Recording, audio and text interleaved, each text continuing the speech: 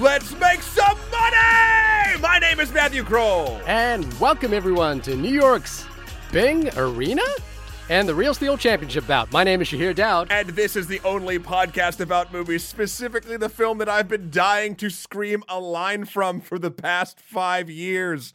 Real Steel. This is a big one for you. I feel I'm nervous about this one, to be honest with you. I'm pretty nervous about how this is all going to go down because this is your jam, right? This is of any movie that we could potentially do. Sure. Is this the one?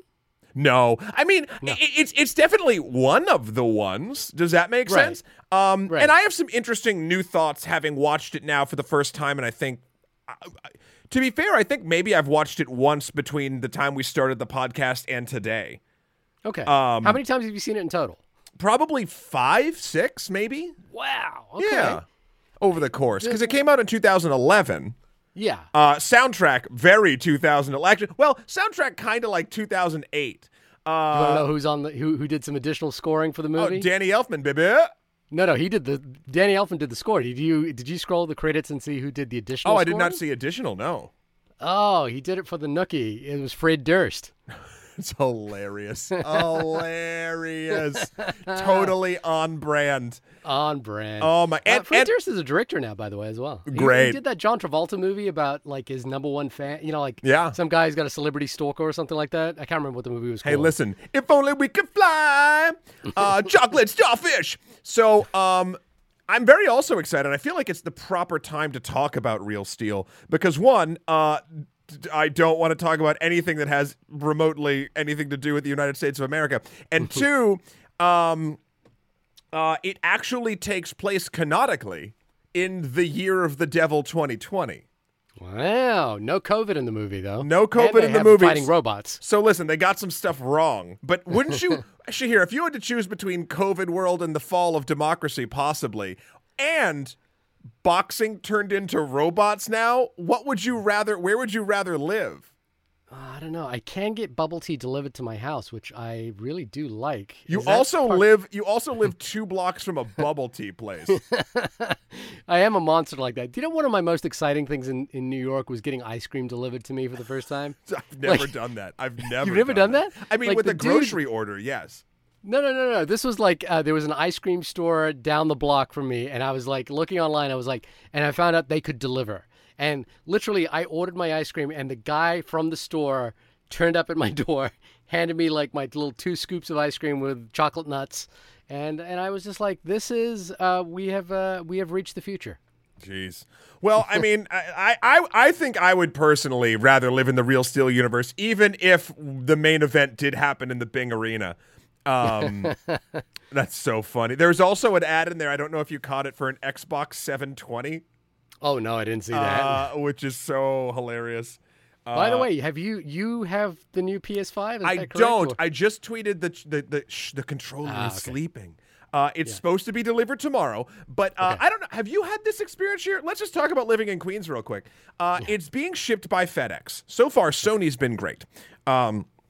It's being shipped by FedEx, but I've had a problem at my home where often, I would say a solid 50% of the time, the FedEx person does not ring my bell and just leaves and marks it as tried. No other courier service, UPS, the mail, anything else, ever has this problem. FedEx does. So I'm going to put a sign on my door being like, I'm home, ring FedEx, the bell. I'm home. Yeah. Don't leave. Have you had that at all, or is it just my own little conspiracy island? I don't know. I don't think I have. In fact, we have a really good relationship with our UPS person. Ernie, who's a lovely man. But that's different. That's UPS. Yeah, no, and I think we have a pretty good relationship with our FedEx person as well. He seems like a nice guy. We see him all the time. But our UPS guy is like, my son loves our UPS guy. Like we've chased him down the street to give him a gift for Christmas one year. And you know what happened? Oh, this is funny. We found that all the UPS people congregate around this one pizza place a few blocks from us, and they all gather there for lunch and pizza. And we like accidentally barged in on them. We felt like we were meeting like a secret. Wow. Like a secret meeting of like the UPS people. Okay. But it was lovely. No, our UPS guy's great. Anyway, I'll keep. You'll hear the scream of joy if I actually get it tomorrow. Have I told you my story of how I got my PS4? No. Are we just gonna tell Like each other Costco stories story? now? Have I ever told you my Costco PS4 story? I feel like you're gonna. Should I? No, this story takes too long. I think it takes too long. It'll divert us. Bonus episode. Sign up for the Patreon. We don't have sign one. up for the Patreon. So but I have such a great story about how I got my PS4 with Costco. We will tell you that story if and when we ever do a Patreon. All right. Okay, so we also have some housekeeping. Yeah, we have some housekeeping. So if you do want to hear my PS4 Costco story, maybe you can email us in at onlymoviepodcast@gmail.com or hit us up on Twitter at onlymoviepod, and I'll tell you it via email. Because we don't have a Patreon. But Laura emailed us in. Hi, Laura. With a response to my feelings of being dead inside. During our recording of His House, which was last week, where I said jump scares really aren't doing it for me anymore. And Laura writes in, Shahir, I am totally the same with jump scares. But I found a newish trope in horror that's starting to work for me. They do it in Bly Manor, Hill House, and Hereditary, where there's just unexplained things in the background. Attention is really brought to them, but once you spot one, you're constantly looking out for the other little Easter eggs. And I realized this mindset of looking for ghosts in the background actually had me doing this in real life, sort of subconsciously.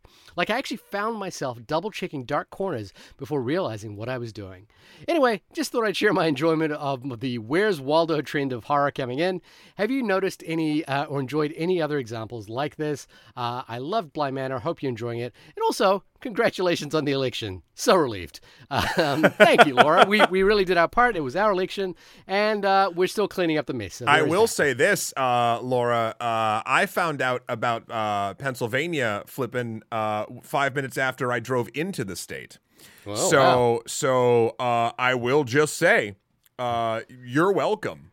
It was your It doing. was the weight of just driving it. No, it was just a weird time. And I will say this, and this is something that I hope this makes people feel better. Driving in, I was only there for a day. Driving in, I was in deep Trump country. Tons of signs. And driving out, about 70% of those signs were gone. Really? So I don't know. Again, that's such a small little thing on 3 different roads in Pennsylvania. But like, I think I need to be constantly reminded that those 71 million people voted for this doofus.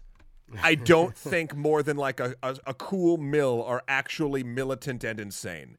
But hey, rock and roll democracy. All right.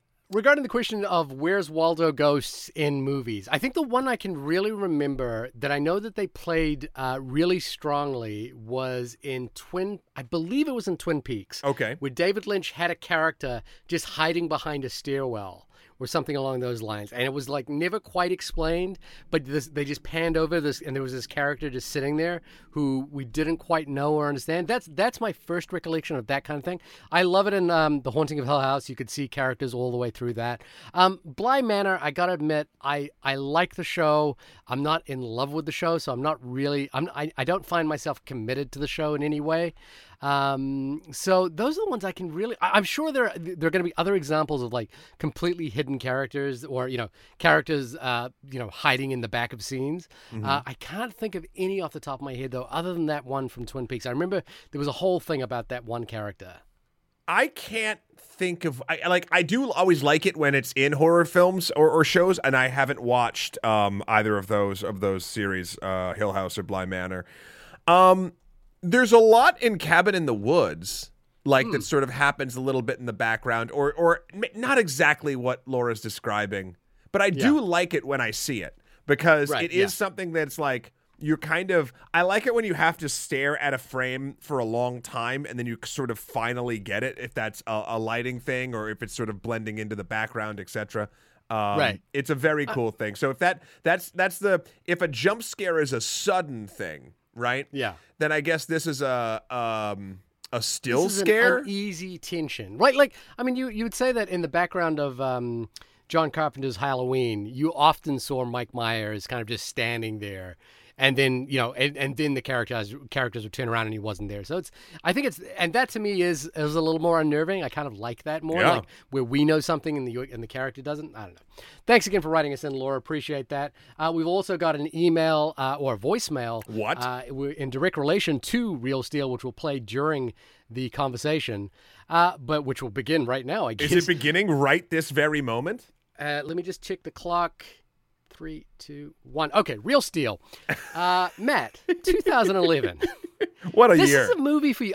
Look, I'll tell you why I'm nervous. I know this movie matters to you. Uh-huh. I also have a corresponding movie that came out in 2011, and I think a lot about the analogous feelings I would have about that movie if we were discussing it. And what's that movie? Gavin O'Connor's Warrior, which is a fighting movie which came out in 2011. 2011.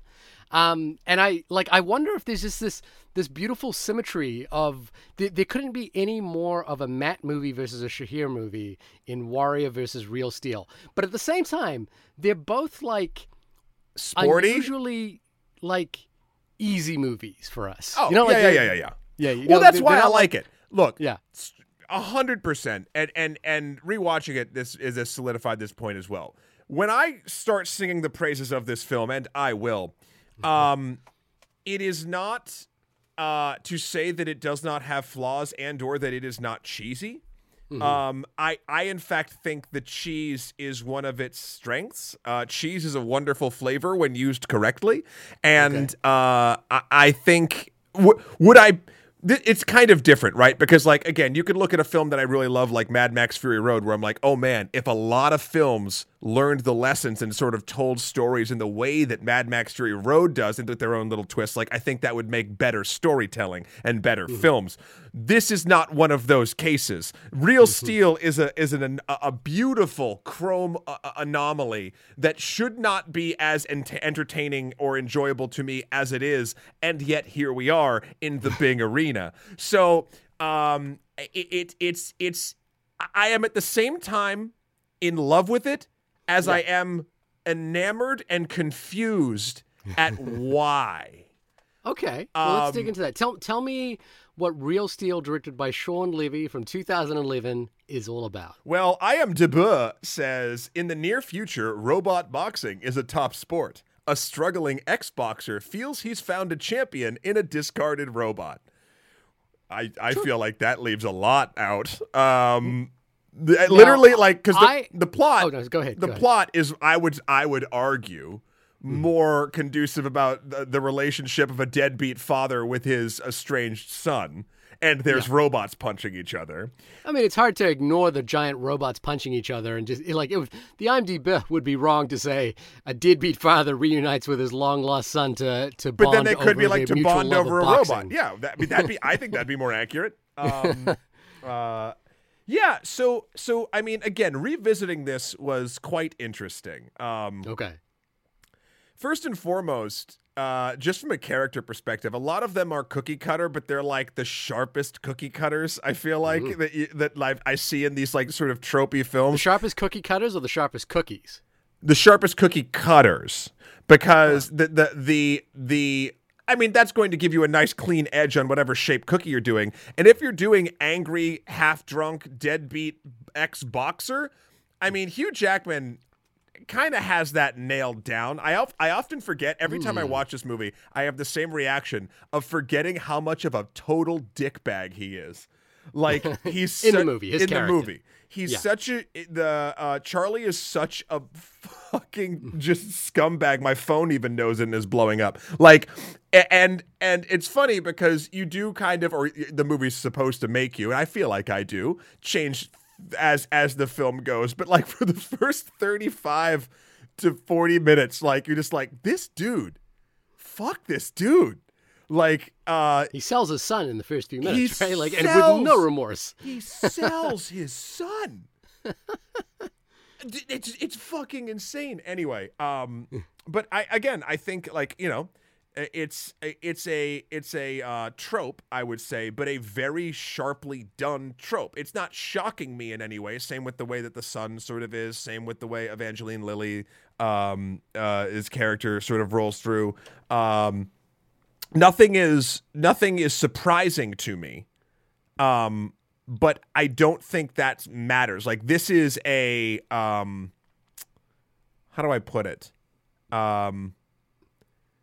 It's a cinematic balm, I guess. When everything is getting too heavy and you need something that can actually, like, not only distract but like sort of lull you into a place of comfort.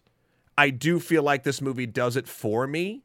And I do feel like there is some skill in doing that, because oftentimes when something is as cheesy as Real Steel is, I reject it.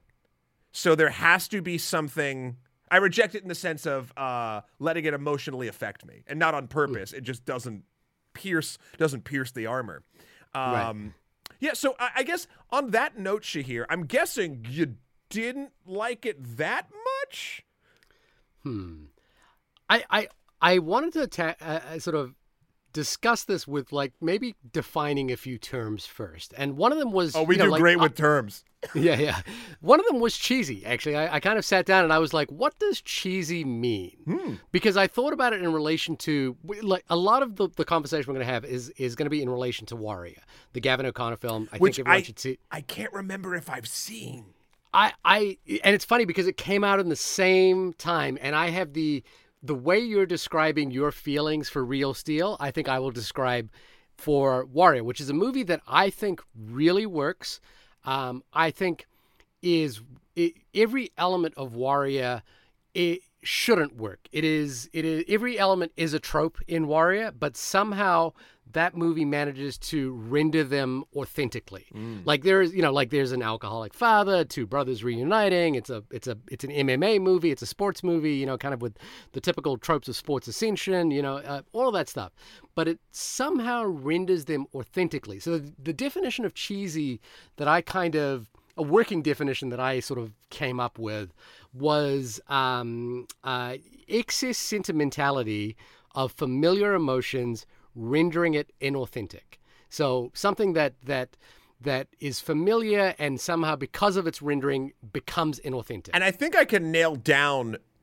It's kind of interesting because with that definition, and I don't disagree with it, I think I can nail down it's the actual script that does that sort of breaks to that thing to make something inauthentic. I think the actors in this are actually like kind of pulling the needle back, and it hits like a sort of like a sort of like mid to still kind of cheesy tone. Like, again, the character of Bailey, Evangeline Lilly, is like, it's a thankless role. It's a really role, thankless but like role. I'm interested in Bailey, and they do nothing with Bailey.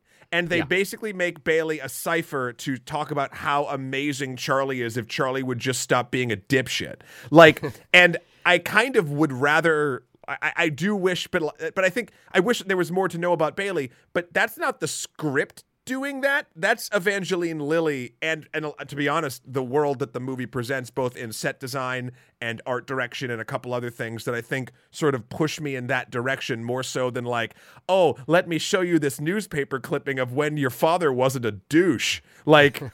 I do think it's the actual writing that is the cheesiest part of Real Steel. And there's boxing CG robots. So there's an interesting thing, which is that, and again, I will sort of counter this with, at all times, with saying, I think Warrior, for example, is doing exactly the same thing. But I find personally that Warrior sort of stayed on this side of cheesy, where everything got rendered authentic, and this just ever so slightly slipped onto that side of cheesy, where everything felt inauthentic. But it was very slight. I can see why you like this movie, and I can see why people would like this movie. Like I think this movie functions perfectly fine. I think the things that don't work for me are fairly subtle. And I want to go into some detail here about what doesn't work for me here, but I can see that in terms of, like, again, if we compare it to Warrior, if we compare it to Rocky, if we compare it to almost any sports movie, it has the same familiar beats. It renders them pretty well. It kind of delivers on the expectation that the movie sets up. Nothing is surprising about this movie, but it delivers every beat that it sets out to deliver. And that is basically the sports ascension story, the story of, like someone who is entering a world of a sport that they're not necessarily good at to begin with, but eventually, come up the ranks and gets a shot at the title ring. Like 8 Mile is a great example of this as well, and no less this features the music of Eminem.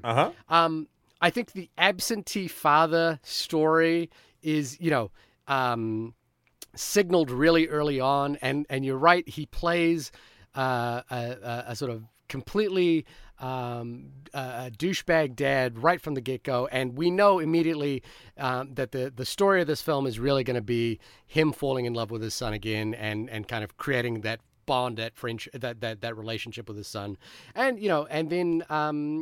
and then there's a little bit of a play of the sentient robot, or the absentee parent that kind of gets thrown into there through the robot. It doesn't really quite go anywhere, but it's there. So, and we're sort of asking questions about it, and I think it's sort of fine to kind of play it where it does. On that note, just because you brought it up, Adam, the robot, the trash robot that eventually becomes the main robot of Max and Charlie. I think this is, and I was reminded of this when I watched it. One of the things I think makes this movie special is not only do they never sort of answer, is the robot sentient or not, but they any time that they try to anthropomorphize or even not beyond, I guess not anthropomorphize, it's act like the robot's more than a robot, right? Than a remote controlled being. It is all done with perspective. It is not done with actions of the robot. It is left in precarious positions due to the cinematography, etc., to make you think that the robot might actually have something going on other than just being a robot. Like, it shows a shot of it sitting and its eyes are on, and then it shows that shot in a mirror. And you could take that as, oh, the robot's looking at itself in the mirror. But it's not. Like, it's all the stuff that we as human beings bring in. It's not something that the movie is actively saying, but it's like it's letting you do it. And I think that is my favorite way to play this. I think this movie actually this is almost like the keystone for me, I think, in this entire thing. I don't think this movie would land if they ever definitively sort of said one or the other, if they had that plot. But I love the way they handle the not knowing. Yeah, I think it's played pretty well, and again, for the most part, I think most of this film is played really well. When I say it falls over into cheesy, I think it takes one step over the line, and only one step. Like, for me personally, it kind of like it's just kind of so there's some things that don't quite land for me about this movie. Was it when the robot was fighting the bull? Well, that was interesting. That was an interesting moment. Sure. Like, when the robot punches a bull in the face, I was like, oh, that's what this movie is. All right, cool. 2011. Jamie watched it with me. Jamie was like, I hate this fucking movie. And I was like, it's not just... The other thing is that this movie is rendered in the sort of gold and blue hues of a Michael Bay film that is no less being produced around this period. You think about films like Battleship that came out as well, or the Transformers movies. Transformers. And what it sort of got me thinking about is like the franchises that never quite made it, and like you can see this movie becoming a franchise. Like interestingly, this movie, it made $300 million off a $100 million budget, like over time. It's only its release on Netflix that seems to be garnering it some sort of a resurgence in some respects. But like it's not a movie that really found its audience. No. I like that, and it's produced by Spielberg and Zemeckis, so it's got that sort of like, we're aiming for a franchise. I know Spielberg has been trying to do an adaptation of Robopocalypse for a long time, the book, and I feel like this, along with Transformers, was sort of testing the waters of that. And you know, one thing about it is, you know, Sean Levy is a director whose films are very likable. I've never felt like they've quite hit it out the park for me, but they're all very likable. Like, I really like Night of the Museum. Did a bunch of Stranger Things too, yeah. Yeah, his work on Stranger Things, like, I really like as well. He's really strong filmmaker. Free Man is coming out later this year, with probably next year with Taika. I'm just saying Taika's in it, but also Ryan Reynolds. You mean Free Guy? Free Guy, yeah. So, you know. But there's I think, to me, there's that question that you brought up about Hugh Jackman, and I over at the Blank Check podcast, they've been doing a series on Robert Zemeckis recently, and they've been talking about Back to the Future, and Back to the Future has one of the most famous sort of instances of recasting a role in the history of cinema. Yes, you know, where Eric Stoltz was replaced by Michael J. Fox throughout that after 6 weeks of filming or something like that, And I thought the reason I was thinking about that, because Blank Check has this sort of conversation about the distinction between an actor and a movie star, and they talk a little bit about in that particular case, Back to the Future. What they got with Eric Stoltz was kind of an actor trying to make sense of that role, and what they really needed was a movie star to kind of sell that role. Sure, you know, like it's a sort of thing, and Hugh Jackman has always been this sort of interesting enigma for me, which is that he kind of looks like The Rock. He's devilishly handsome. He's a bigger than life sort of presence on screen. But I've always felt like he's an uncomfortable movie star, which is to say, I think his better roles have been where he's actually, I feel like he sometimes, not to say these things can be mutually exclusive, but he's an actor forced into being a movie star. In which case, I say a movie like Prisoners, for example, is an actor's role. It's not a movie star's role, and it's one where he really eats it up. And he's bigger than that movie, but he's so good that he really sells it. I think he's to me, his best Wolverine is Logan, where it doesn't require a movie star; it requires an actor. And in this particular case, I think what this movie needs is a movie star. It needs like one of the Chris's. It needs Chris Pine. It needs Chris Pratt. It needs Chris Hemsworth. It needs that sort of like that person who can just get in there and sell the shit out of this. And I feel like Hugh Jackman's not quite that guy in this scenario. Like he's never been quite that guy for me. I can't say whether or not he's that guy for you in general. I hard disagree on what this movie is trying to do versus what Hugh Jackman does. I think they are simpatico like peas and carrots. If it works for you, it works for you. But I just think that this is a lovable rogue, you know, who's meant to be as despicable as he is, but with a kind of charisma that really sells it. You know, like that makes you feel it. And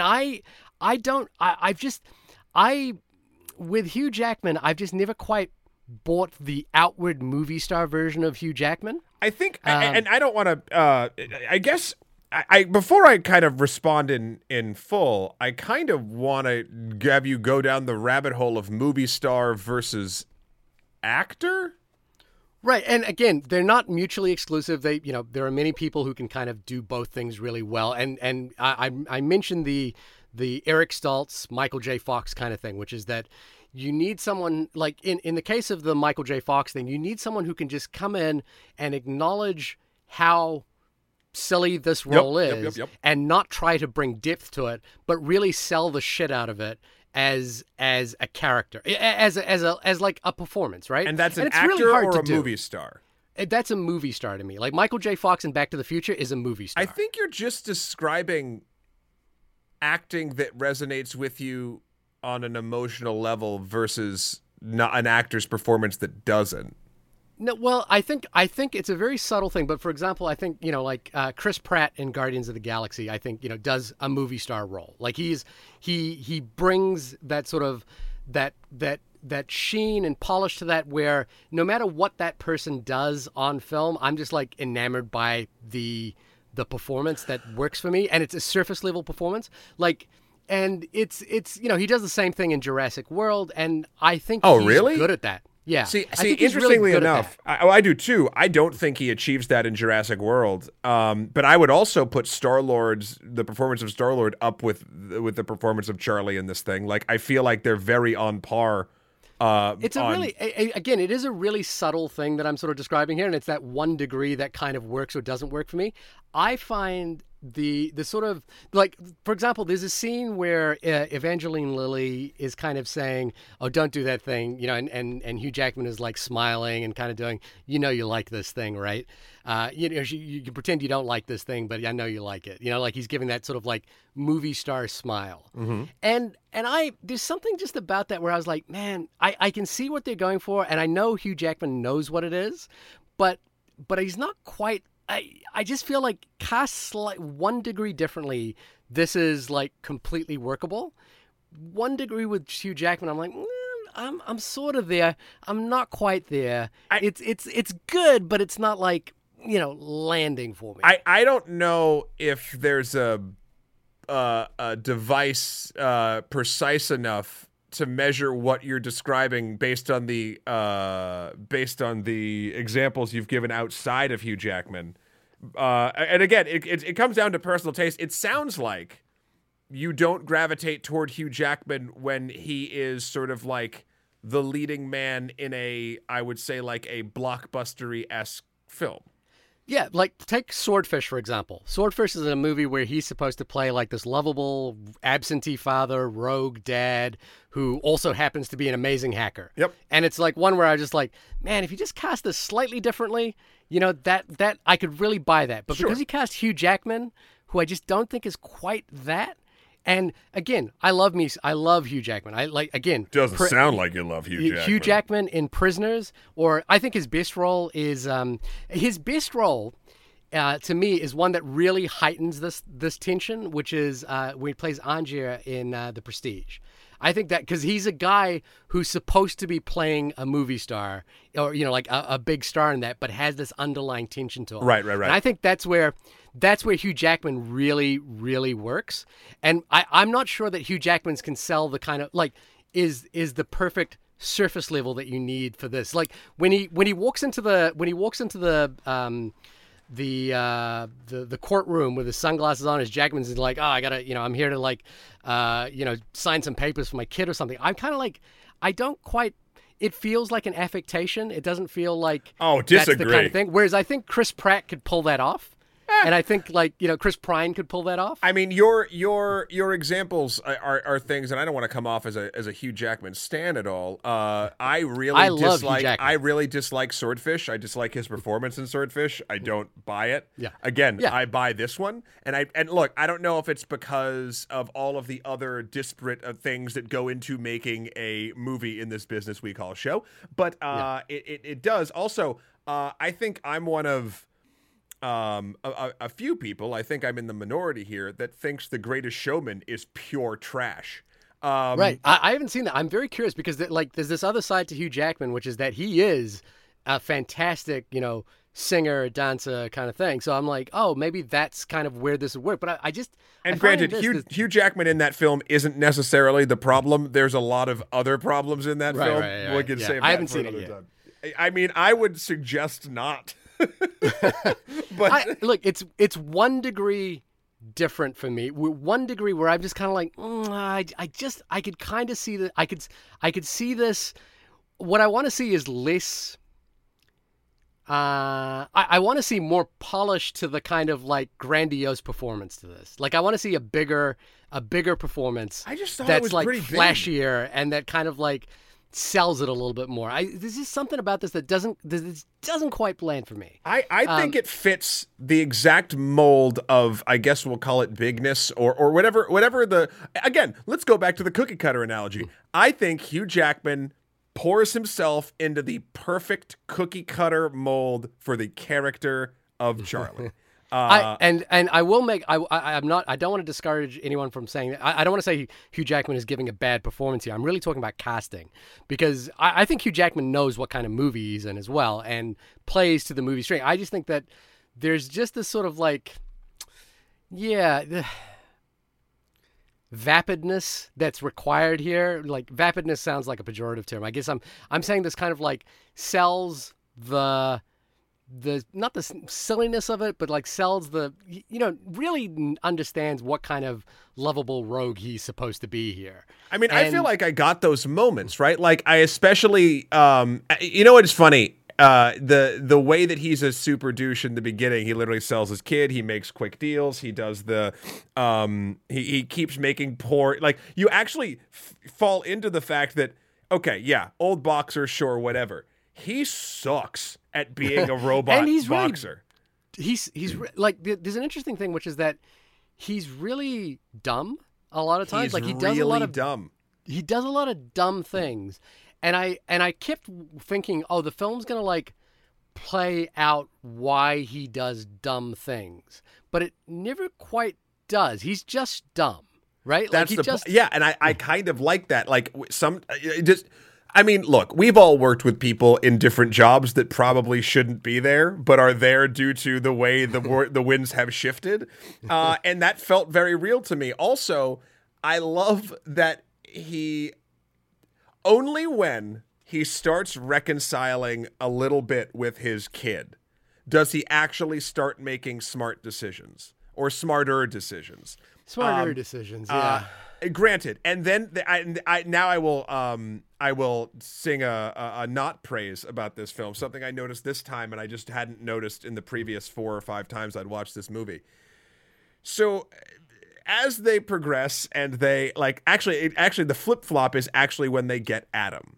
Because before, Hugh Jackman's Charlie is making a ton of bad decisions while he takes his son Max on the road to do robot boxing. He just spent the money he got for selling his kid on Noisy Boy, who is an and destroys him. Yeah, and just ruins him.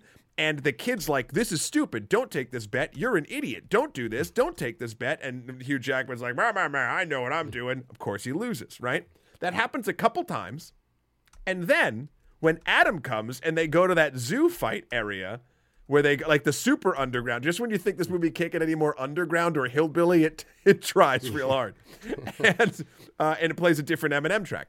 And then it's where Hugh Jackman and the boy and Max and Charlie's roles flip for no apparent reason other than Max believes it. It's weird. It's a different kind of belief. In the first part of the movie, Charlie believes that he knows what's up because he's the best. In the second half of the movie, Max believes he knows what's up because he believes in Adam in that way that only a child really can. But the dynamic flips, and it is a bit jarring to have the man who's been like, yeah, let's get all the money, let's do it, be like, whoa, let's haggle over $200. Like there's a weird flop. Yeah, there's a weird flip, and I feel like what you need there is sort of a slightly less restrained performance from someone who can, and this is where again where you are just shitting on Hugh Jackman. This is where Chris Pratt is good at this sort of thing. Like Chris Pratt and all the Chris's there. There's that thing that went around like which Chris would you get rid of? It's Pine, Hemsworth, Pratt, and what was the other? Evans. Who was the other? Evans. Yeah. And I feel like. Yeah, this is the kind of role where I think Chris Pratt could really sell the shit out of this. I think I would hate Chris Pratt in this role. And could sell the shit out of that flip-flop in the way that's like, okay, I don't quite understand, but I'll go along with it because you're kind of and there's just like when I watch Hugh Jackman in this role, I kind of go, I think the character as played by Hugh Jackman knows that he's being dumb and still does it anyway. And I'm not, whereas I want a character who doesn't realize they're being dumb and just is dumb. There's this what I'm saying is Hugh Jackman feels too smart to be this character. I feel like I would dislike Charlie if Chris Pratt played him. Because I'm using Chris Pratt as a cipher here, not necessarily Chris Pratt plays a certain kind of this character, and I don't think that certain kind of this character would actually work here. It might actually break it up for me a little bit. I guess what I'm saying is I want that sort of more glossy, less behind the eyes kind of performance and it's big enough and it's right enough to kind of work within this world. And I think we got it. But that's I mean, look, I like Hugh Jackman. I think he's pretty good in this movie, but but I was just like, I just go, yeah, I just think he's playing a different character to what I think the movie needs this character to be. Hugh, email us in onlymoviepodcast@gmail.com. Let us know if you appreciate Shahir's critiques, if there's some truth to them, or how much you really dove into the role of Charlie here, because Charlie, there you go. It's the other thing that just in terms of like that step over the line in terms of cheesiness, Danny Elfman, as much as I love the man, I think this is a movie that was just scored so badly. In terms of like, it's just scored so big and so OTT, and so it's like, like when they're telling you, man, this is the moment where these people are really starting to fall in love with each other. I was like, this is the moment. And I'm like, oh boy, I'm not feeling this. Fair. Here's the deal. I totally 100% agree. Especially the final fight. I was like, I agree with everything you're saying. It felt correct for the movie. Like it for me, and I just got to say it, like sometimes I just want to take the fast lane. Sometimes I just want to do the expressway to the emotion that I know that this movie is trying to elicit. And this did it. Am I going to think about the score of Real Steel? No. Do I think it's hilarious that Danny Elfman is doing the music for a robot boxing movie? And throwing in some of the cues from Good Will Hunting in there every now and again as well. Yeah. It to me, the problem is the fast lane takes me off the rails, and it's like it just. Oh, you got to get better tires. Yeah, it's just I'm off the, like, I'm out of here on this one. I think the other thing is then finally. So this is adapted from a Richard Matheson story, which I posted today, was also adapted into a Twilight Zone piece as well. I think there's a fun, there's no way to suggest, like, I think for this they took the bones of the Richard Matheson story and then just extrapolated it out into its own film. In the Richard Matheson story, the understanding of why boxing has been outlawed and why we're using robots is really the main component of that story. Mm-hmm. They're basically saying people are getting hurt too much. People wanted carnage, so we brought in boxes. They sort of mentioned that very loosely here, but there was something about the fighting where I was like, these are giant robots and they're pretty much just doing boxing. Like, there's a little bit of, like, interesting things that only robots can do, but it's not like robot battles where, like, suddenly someone brings out, like, a katana or someone, like, has, like, a spinning blade or anything. There's pretty much boxing robots. And I was like, was there more opportunity? Because my point there is that I didn't find the fights particularly engaging. Oh, like, really? I was kind of like, I was like, especially towards the end where it goes into, like, boxing montage pretty hard towards the end, like round after round. I was like, oh boy. And I was like, nothing about these fights is, like, surprising. I really appreciate the restraint. Because the second you do robots, then you're going to do buzzsaws and flamethrowers and just, like, dumbass shit.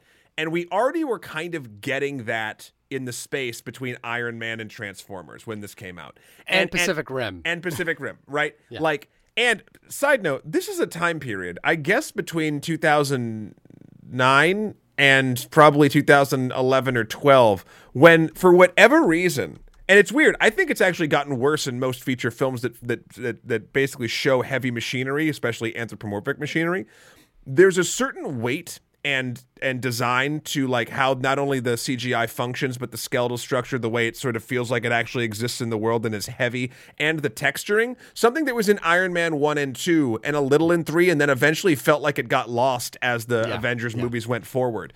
And I know every robot in this film was designed both a CG component and a full prop component. Yeah. And I mean, Seth Reed and his art team, art direction wise, I think actually took the limitations and worked very of robots only boxing and actually used that to their advantage in the sense of when you have such a limited scope and you can't, like, have, finger spikes shoot out and lasers going off the side. Like, when you're limited in that way, I thought that the design of not only the robots themselves, but the arenas and just sort of the actual world design of the entire movie really felt almost like more real than the story did. Like it felt, though everything felt complete down to, like, the weird sort of, like, branded logo on his truck, to the way that the truck sort of functioned as a workshop, like, all over the place, like, to the, like, I really loved the weird like Americana between bouts where they're just like driving.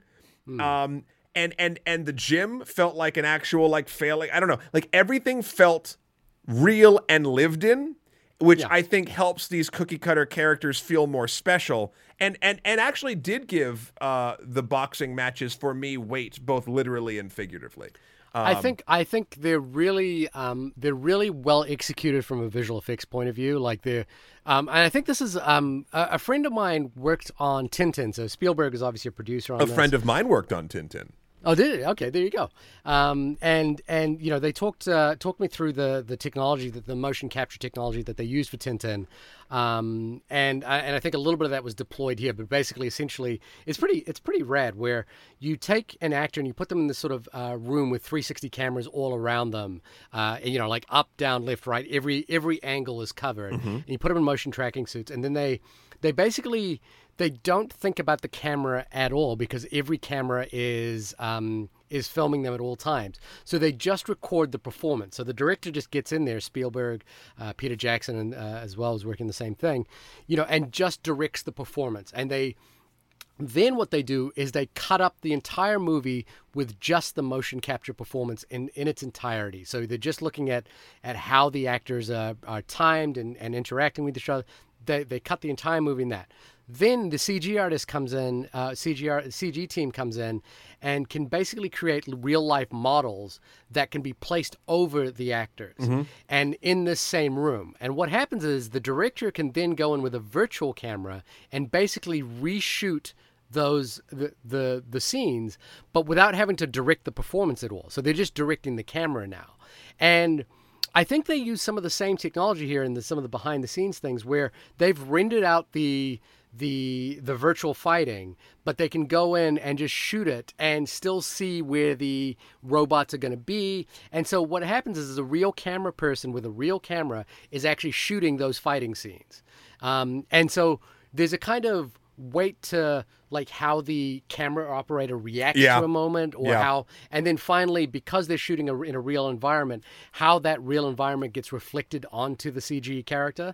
I think this film demonstrates like a real degree of not just restraint, but a real understanding of like, what do I need to do to make this work? You know, like I think Pacific Rim, for example, goes in the exact opposite direction, which is like, we can do like any camera move, any sweeping camera move here as possible. So we're just going to do it. You know, like cameras like scale in from the biggest wide shot into like the tiniest close up within one move because they can.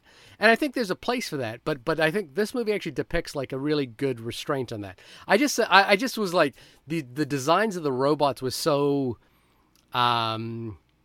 interesting and big, and the fact that they've got robots fighting now, I was like, why are they still sort of boxing? You know, like and then the actual fights were just like, you know. No, I liked it. They had one of them had a sledgehammer, the other one had like hydraulics.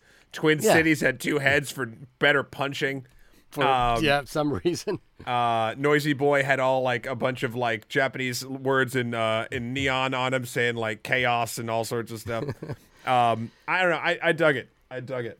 I mean, look, my sort of overall thought is I can see this movie working, and in a way, because it made its money. There's potential that it's going to become a sequel. Let's make some money. Yeah, let's make some money. But at the same time, like it is the undercard against a lot of other movies around that period, and as such, you can kind of easily look at it and go, well, there's a lot of reasons I think the Transformers movies don't work, and this is an example of where I think something like that actually really does work. And to me, the only thing is that it slips the story of the father-son thing, the story of the sort of ascension of the sport boxing movie ascension trope. It just kind of like. It just takes 1 degree over the line in a direction that I was kind of like, take it or leave it. I'm going to leave it here. And I would posit that 1 degree is actually what makes it special. Really? Okay, so what is that 1 degree of cheese that you enjoy? Let's say, it's kind of all the things I said before, but I'd like to couch it in what you were saying. Because again, nothing you are saying, in my opinion, is inaccurate. It's our reactions to the things that you are saying that is the differing factor. I think, let's say, for the sake of argument, because I think it's more true than it's not, that your gauge that you've just described is correct. Okay. There's no. I want it's you. not objective. No. But I kind of want it to be for the sort of analogy I'm about to put out. The fact that it is 1 degree or 2 degrees over that like too cheesy line, and it still emotionally resonates with me, is a sort of beautiful anomaly. Yeah. And I can only piece it together and try to figure out like how that is functioning around. It's something here. This will be how I think I sort of end my thought on it. That ability for me to have that reaction, knowing about that gauge, can only be done in film, maybe video games, but it's because it is such a team-based sport, for lack of a better term. There's so much going on, and there's so many decisions made with so many craftspeople and professionals that are like taking a ridiculous thing and making it actually like work beyond its means.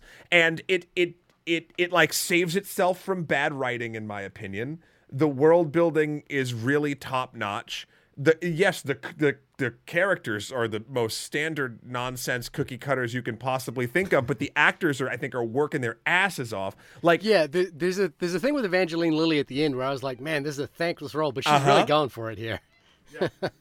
So I think it is the fact that it does go over that edge, and I'm cool hanging off that chasm with the arm of a buried atom holding me up until Hugh Jackman can come rescue me in the rain. I really, the interesting thing about what you've just said is I would love to see you, I would love to get your reaction on Warrior, because I think Warrior does the exact same thing for me, which is that I think I can see Warrior being like 1 degree over the edge for a lot of people. But again, I hang over the chasm of Warrior and be like, this movie fucking nails it for me. Well, maybe if people sign up to the Patreon that doesn't exist, then we'll do Warrior sometime, because it would be an interesting. Warrior, like, what's so funny about it is 2011 fighting movie, father-son relationship, Shahir and Matt, opposite sides of the spectrum. I've watched Warrior at least 5 times. Warrior is a comfort movie for me when I feel like I want to feel things.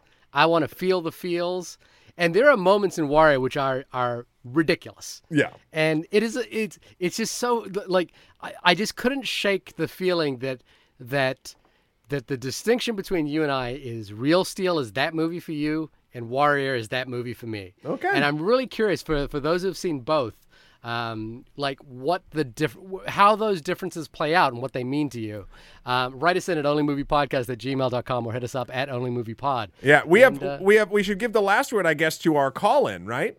Yeah, and as Tristman had written us in, Tristman I think has been so excited about doing this. At some point, I believe he pitched us doing this movie, and so we thank you for pitching it. We're glad it came on Netflix. I was nervous to talk about it, but I think knowing how I felt about Warrior kind of gave me the spectrum for how to react to it being somebody else's movie in that direction.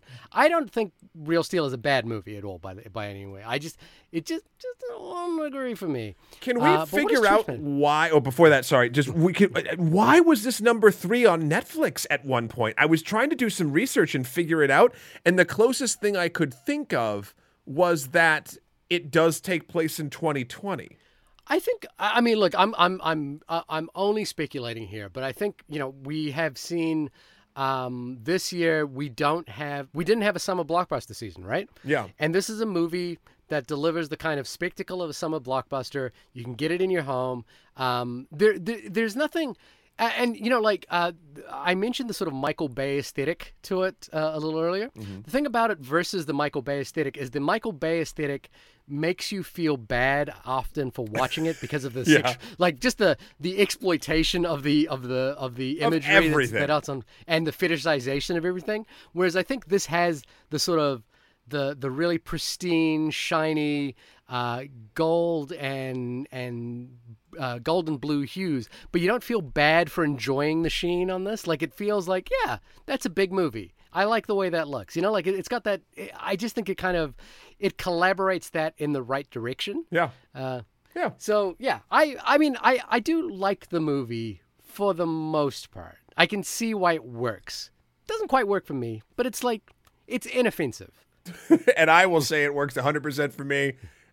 It makes me feel the feels every single time, despite its ridiculous cheesiness. And again, weighty metal things really actually do a lot for me on screen. But let's see what Tersman has to say. What is up, internet? Wait, nope, that's plagiarism.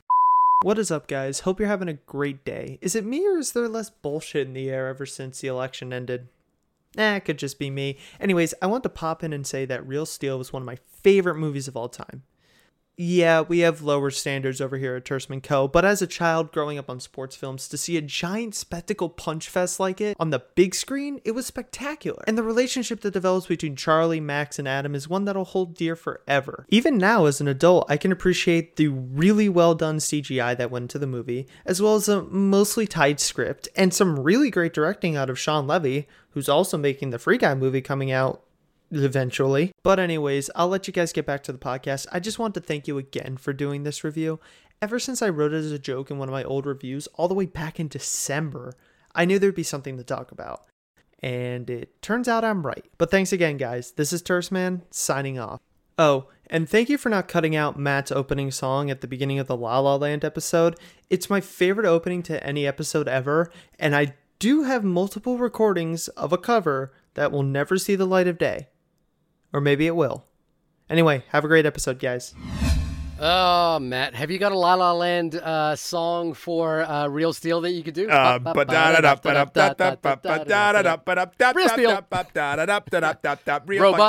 punching each other. No, that is actually one of my favorite things we've ever done. So I'm glad that that Tersman is a fan.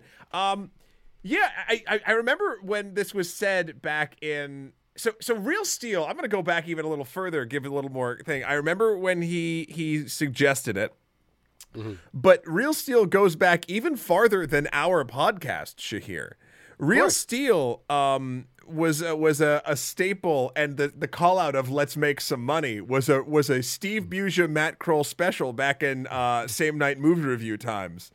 Yeah. So that is something like, and then I remember when Tersman suggested we do it, I'm like, oh no, I'm like, this will happen one day, but we had to wait. We had to wait to make it chronologically correct. I think of everything that Tersman said there, I can see, you know, like the sort of spectacle of fighting. Again, I sort of had my qualms about like whether there should have been more extravagance to the fight, like more robotness to the fighting, or more things that only robots could do.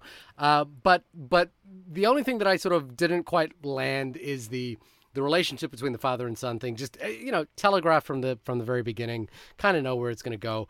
It's not bad, but it just it's nothing surprising for me. You know what's great about a telegraph?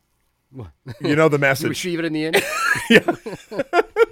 But also, how old is Tersman? Given like he spoke about it as being an adult now, so he must have been a kid when he saw it. I think he's in his 20s. So like he was like a child when he saw it. When I was just a man child when I saw it. You were a man child when you saw it, and I was a man child when I saw Warrior.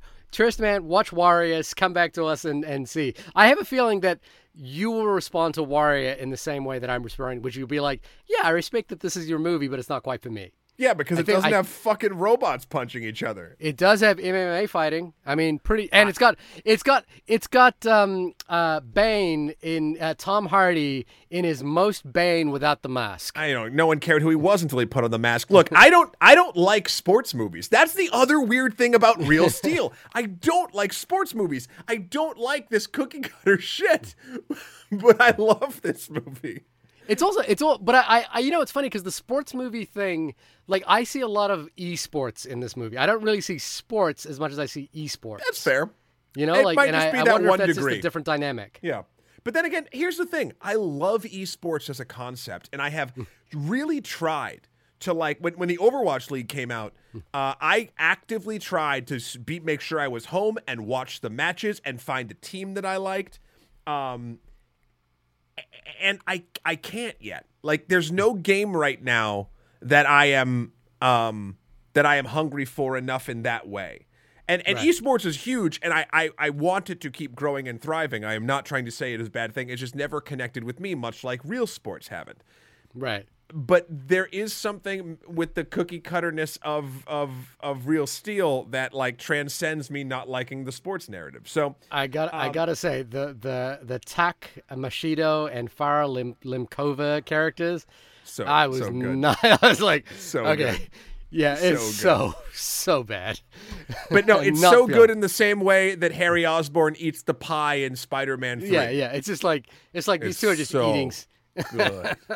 I wasn't feeling it. Also the parents who, the James Reborn who plays the wealthy father. He's since passed away. Love him in the game. And Hope Davis. They're predicated this whole thing is that they want to go to Italy, Tuscany for a vacation, but don't want to take the kid. Is that right? Well, the father, the guy was like, look, we're kind of going with this other couple, and we're definitely going to be like swinging. So like the kid's not really we're going to have a key party. Look, they got no babysitters in Italy. I mean, look, it's it's a thing. It's a thing for the movie needs to happen. I like it because it sets him up as a scumbag, and it kind of sets her. You know what's funny? The movie tries to put the aunt in like a bad light, but she's only ever kind. So like you don't. But she did basically give him to his dad, who she knows to be a negligent father, right? But with the promise that was the contractual It was just thing. his summer. Yeah. And he nearly kills him immediately. Not immediately. They have a few, but anyway. He drops him down a cliff. He takes him into. They break into a place to steal parts, and then the kid falls down a cliff. Whatever. You get School of Hard Knocks. Hey, everybody, learn all of your parenting that you ever need to do from the film Real Steel. Terse Man, thank you so much for your voicemail in. Yeah.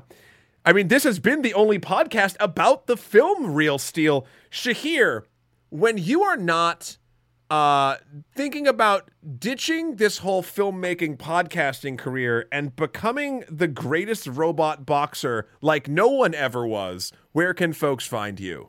You can find me playing Battle of the Bots on my Nintendo 64 on my website at www.shahirdaud.com. That's SHAHIRDAUD.com. Matt, when you are engaging in a fierce battle of the four Chris's, where can people find you? You can find me voting Pratt off every time at MATTHEWKRL.com, my life and works. Also, Skeletor, the number 4, PREZ on Instagram, or Emperor MSK on Twitter. Also, please check out the good works we are doing over at Extra Credits. I believe by the time this comes out, Shahir. Our D&D one-shot over at Extra Credits is going to be live out. It was on Twitch before, actually live, and now we have like actually localized audio. It sounds really good. The production value is actually top-notch, and it was a really great story written by our community manager, Arthur. So please go check that out and share that around. 3 letters and 2 words. I have no idea what they mean. Dungeons and Dragons is a tabletop role-playing game. Good start. So there we go. A one-shot is when you only do a single campaign or a single sort of session with characters, so you make sure the story has a beginning, middle, and end that can happen then, and it's not like a campaign. No, keep going. Keep going. And douchebag is when your co-host yawns after he tells you he doesn't understand a thing, and you try to have your... Anyway, next week we'll be doing... we're going to be doing the spiritual successor to Real Steel. Citizen Kane. Citizen motherfucking Kane. With the gentlemen over at Oeuvre Busters. With the people over at Oeuvre Busters. Yeah, I'm looking forward to this one. This is anticipation of David Fincher's Mank, which is coming out on Netflix on December 4th.